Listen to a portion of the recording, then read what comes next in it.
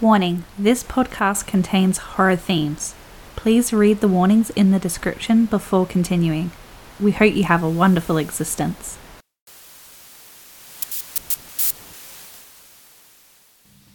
Fairy Tales of Mortality. Long, long, long time ago, when you last blinked, there was a forest. The forest had wolves and mountains and magic. And once before, there were even stars. When the forest was small, there was a little girl, and the little girl had a brilliant red kite. The kite would soar high into the skyless void and blaze across the forest in its arcing flame, illuminating the creatures that hid in the shadows, keeping them at bay. One day, the little girl and her red kite ran deeper into the forest than they'd ever been before, and from out of the shadows lumbered a great creature with 2 heads, 4 faces, but 1 smile.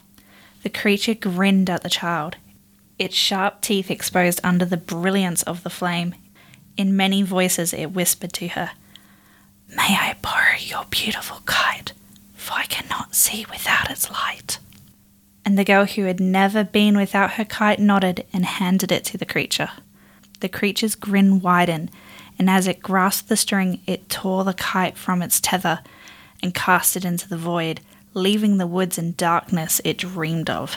The girl cried out in fright. She had never been in the dark alone before. The creature dropped the string which had tethered the kite and lumbered back into the trees with glee. The girl sobbed, unsure. There was no light.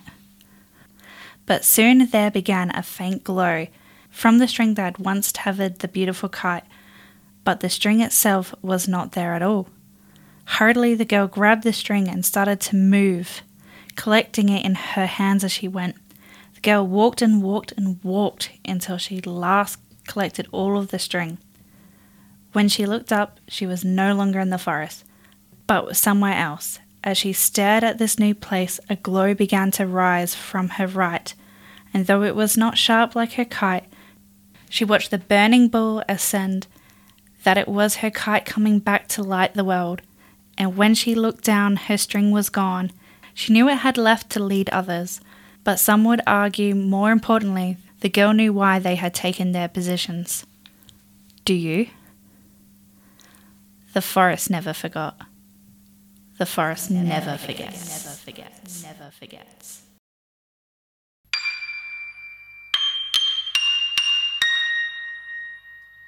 I Exist, Episode 13, Non-Government Funded Activities. Mortality Works is actually 3 errands in a trench coat.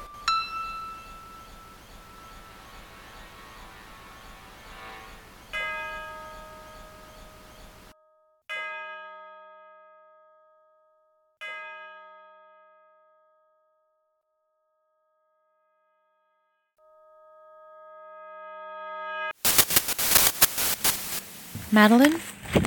Madeline! Crown? Alexander?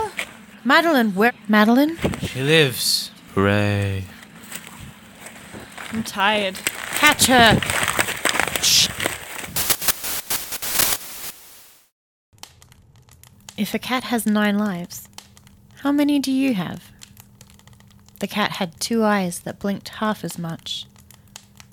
If a cat has 8 lives, how many do you have?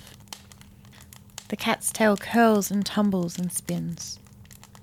If the cat had 7 lives, how many do you have? The cat's paws are soft and tough. They pitter past on the windowsill. If a cat has 6 lives, how many do you have? The cat meows in its own tongue outside your door. The cat wasn't inside before. If the cat has 5 lives, how many do you have? The cat's whiskers are long. They tickle. They're brushing against your leg. If the cat has 4 lives, how many do you have? The cat's shadow is tall. It stalks the walls. It prowls the bed.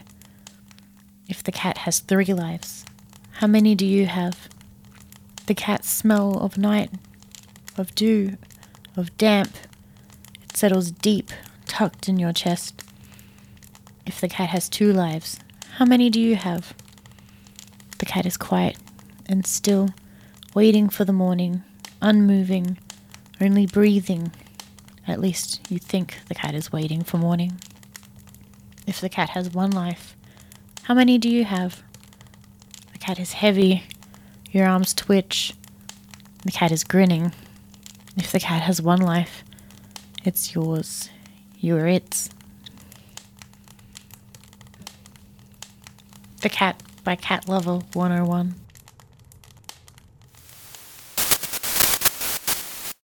I told you. You say a lot of things. I stopped listening. Where did you find her again? The forest. But where specifically? Does it matter? Yes. There was a clearing, and what looked like a stagnant stream. The water was filled with algae. She staggered out of the forest, saw us, acknowledged us, and then collapsed. This doesn't make any sense. Does anything with all this weirdness? I have to take this. Excuse me. So, will the forest eat us all? If we don't figure out how to reverse it, yes.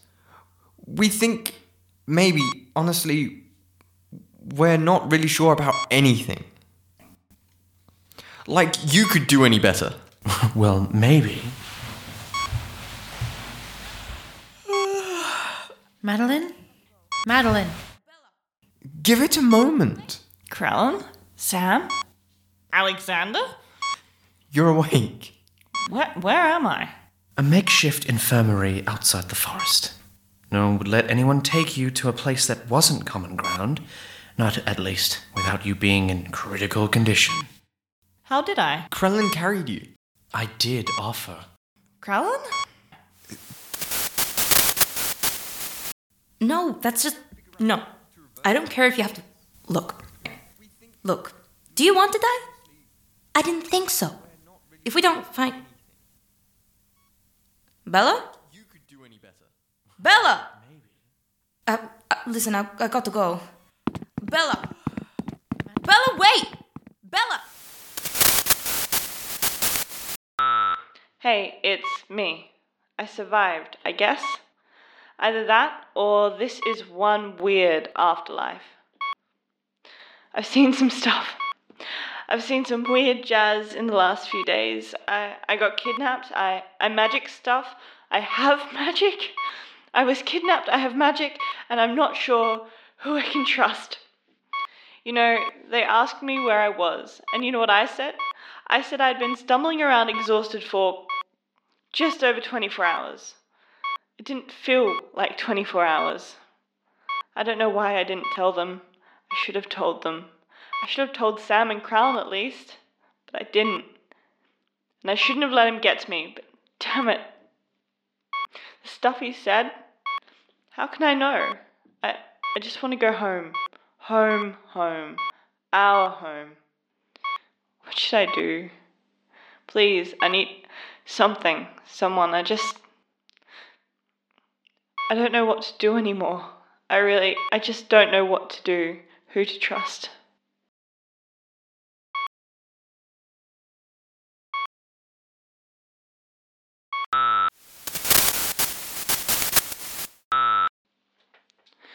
I've decided not everything, but some things, and that's better than nothing.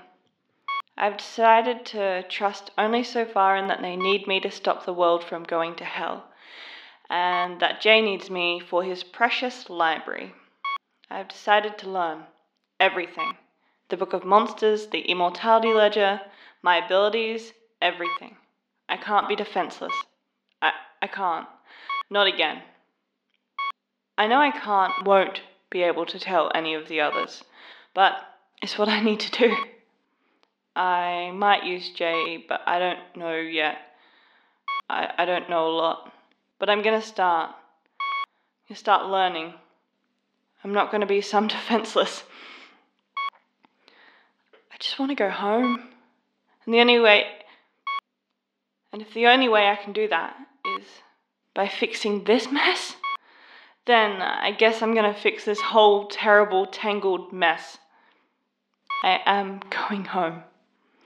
I am going home. Love you. Be safe. Bye.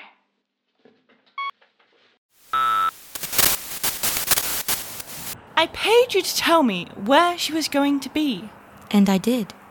No, she saw me. Well, maybe you should pay me better.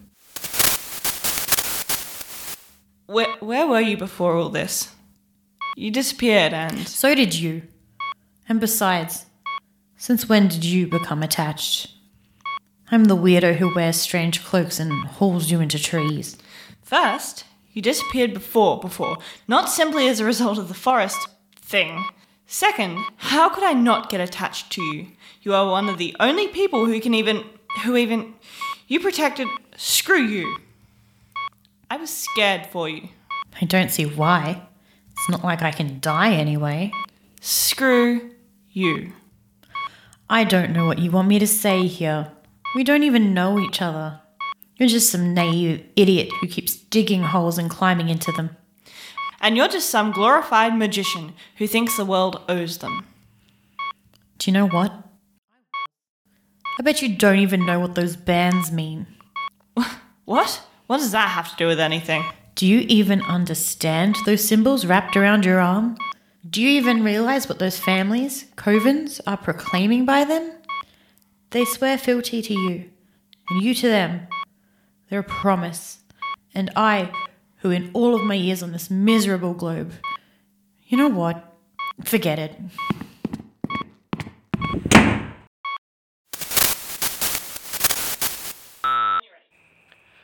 Hi, it's me again. I have news about the forest. Apparently, according to our expert, and I use that term loosely, the forest will move in stages, alternating between two stages, rapid growth and slow growth. The slow growth will last approximately 1 month before fast growth commences, taking over much of the town within about a day.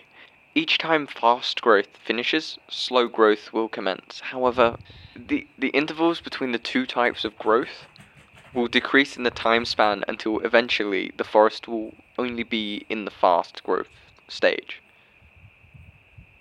I mean, how the hell am I supposed to do? It really does help to talk to you. But still, how the... Callista has some ideas. So does our expert. Apparently, we might need to finish the ritual. We may put the forest back to sleep. The issue is the ritual kind of possesses you, which is how we are able to do it in the first place. But because it's been disrupted, we don't know the next steps. How can I not be scared? I was supposed to be living somewhere in the mountains, not here, by next year, and now the entire world may be taken over by the most dangerous forest in the universe. I'm... Thanks for listening. I'm going to go. I have stuff to do. I don't have time to be scared.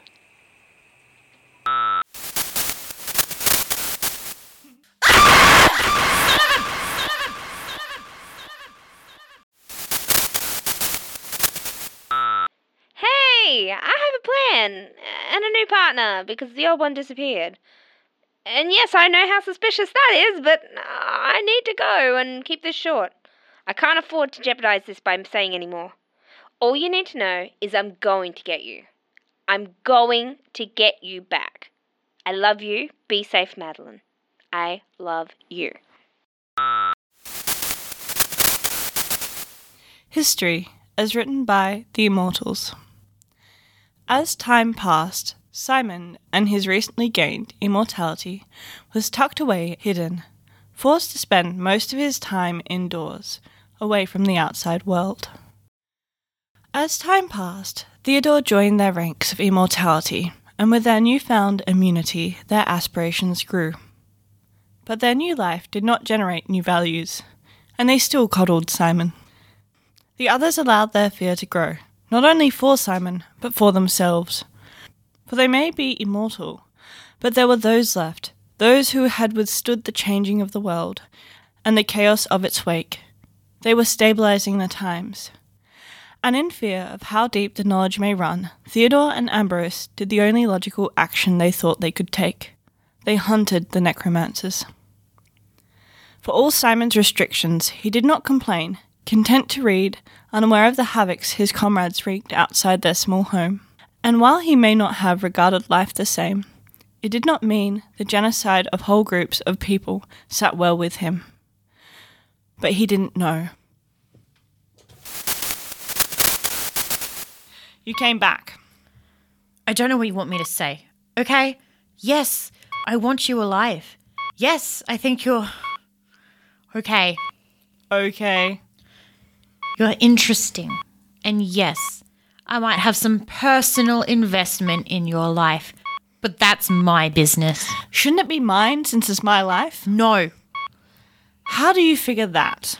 We all have our own hidden intentions. I will not reveal mine to you, and you have no right to ask me. Would my sadness regarding your death be more to me than simply grieving the loss of a tool? Yes, but you're an idiot too. More than... a friend? Not like that. You mean something to me. Great. I mean something. You mean something to me, and I... Right, I just... Could you go away, please? Fine. See? Why do you always make things complicated? Ever since you have made everything complicated. Look, I would miss you if you were gone, and I don't want you out of my life forever. Then why did you go in the first place? 'Cause it was out of my control. It's always out of your control. Ugh! What are you... Hey! Did you just... Yes, I did. There. My band. Now you'll know when I die, and I'll know when you die. It's beautiful. Whatever. Necromancy, Family Tome of the North Family, taken from Subject 3 during the Rise of the Kings. Section 2 out of 8. Page 200. Beware your allegiance. Have ties with only few, because our ties can be our unmaking, our ending.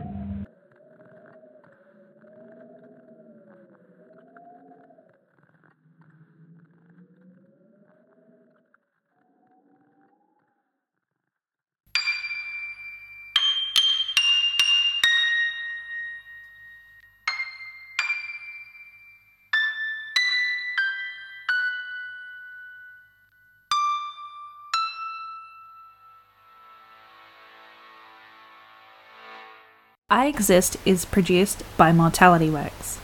Directed and written by Ashley Thompson. Edited by Simone Beeson. Music by Tiana Allen.